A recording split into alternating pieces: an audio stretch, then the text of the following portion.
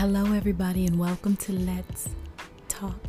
My name is Anika Height, and it is October 3rd, 2020. Listen, we are in the groove of the fall, and it has been one crazy ride so far. The title of this show is Red October. All right, this is a nonpartisan news show. I try to bring non-biased news coverage, so I will try to keep this as centrally focused and true to Let's Talk as possible. As you know, our beat since March 2020 has been to cover coronavirus and everything that surrounds it to keep our listeners safe, informed, and well ahead of the curve in the coronavirus conversation. So we're going to do just that again today because that's what's true to Let's Talk. I hope each and every one of you are safe, sound, wearing your masks, and taking care of those you love. It's no joke today. Let's get into talk.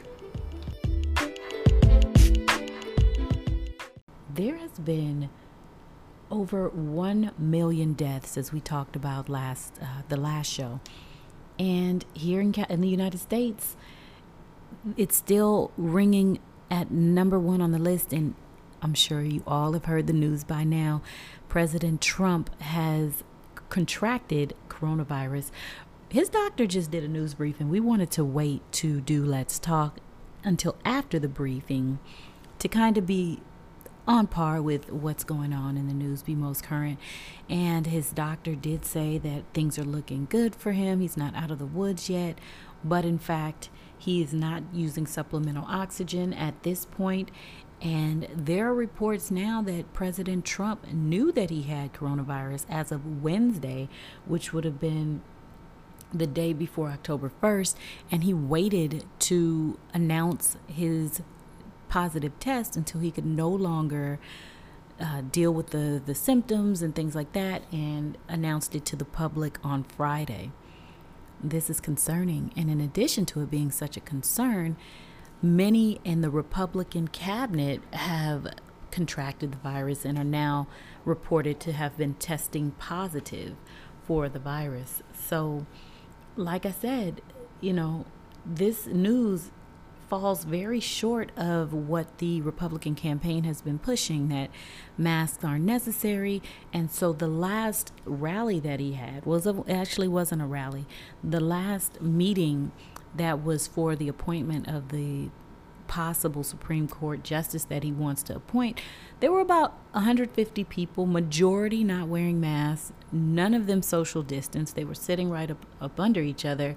And sure enough, out of that particular event, multiple people have tested positive for COVID. So, of course, most Americans want to send warm vibes and healing vibes out to anyone who has contracted coronavirus. And hopefully this is a cautionary tale for those of us who might lax on our social distancing or mask wearing. Stay focused. Keep your head in the game. Let's combat this virus. Let's not resist it. Go with the flow and stay safe. As we know, there has been a turn of events as it relates to coronavirus diagnosis after the President of the United States, Donald Trump, announced he and First Lady Melania Trump have tested positive for coronavirus. The world is calling this a dramatic turn of events. He developed mild symptoms, as was reported, and was flown to Walter Reed National Military Medical Center, just as they say now, as a precaution. But reports are coming out of the woodwork that they may not be just seeking precaution, but that the president, in fact, needs the medical attention. They say Trump appears to be doing well, but people in his orbit continue to test positive, including his campaign manager and former White House advisor, Kellyanne Conway, whose daughter, by the way, is a TikToker and has been very vocal about her opposition to her mom's beliefs. And she TikToked last night that her mom did not believe in wearing masks and has now infected their entire family with COVID-19. The government is now reeling from the spread of the virus. House Speaker Nancy Pelosi and Treasury Secretary, they still have not been able to reach a new deal on a stimulus. And now with the president and all of these Republicans falling ill, who knows where we'll go. This morning, Trump's doctor did a press conference, and he stated that Trump reportedly received oxygen at the White House on Friday, but wouldn't confirm whether or not he is still using supplemental breathing machines and or the last time he did use them. But he did say that the president was making progress and that he's extremely happy with the president's progress. Shortly after those remarks, someone familiar with the White House said that Trump's vitals over the last 24 hours were, quote, very concerning, and that, quote, he is still not on a clear path to recovery. Well, Trump's Twitter has been quiet and noticeably cheery. I mean, he sent a tweet that said love at the end, and his most recent tweet this morning, about 20 minutes ago, 10:19 a.m., says doctors, nurses, and all the great Walter Reed Medical Center and others from likewise incredible institutions who have joined them are amazing. Tremendous progress has been made over the last 6 months in fighting this plague. With their help, I am feeling well. Now, we have to unpack this I'm feeling well and things like that, and it's coming under criticism because as the president dominates the headlines since announcing that he and First Lady have tested positive, he comes under fire because initially he said it was a hoax. But in addition, as he was ushered into the hospital with symptoms that had gone from mild to moderate, the president received an unapproved antibody cocktail developed by a biotech company, Regeneron. It's an experimental treatment and is being called a, quote, VIP medicine that has not received emergency use approval from the FDA. And the decision on whether or not to use it on one of the most powerful people in the world is being heavily criticized. According to a memo from his doctor, Trump is also taking vitamin D, zinc, melatonin, and daily aspirin, and an acid known as Pepticid to sustain his symptoms. Now, a little bit about Regeneron. On Tuesday, they stated that the COVID-2 treatment that they've created improves symptoms and reduces viral loads in non-hospitalized patients who have mild to moderate COVID-19. That was based on the results for the first 275 trial participants. At the time, the company indicated its plans to, quote, rapidly discuss early results with regulatory agencies, including the FDA. So it begs the question, experimental drugs, the most important man in the world, is it the right thing to do? Well, only time will tell.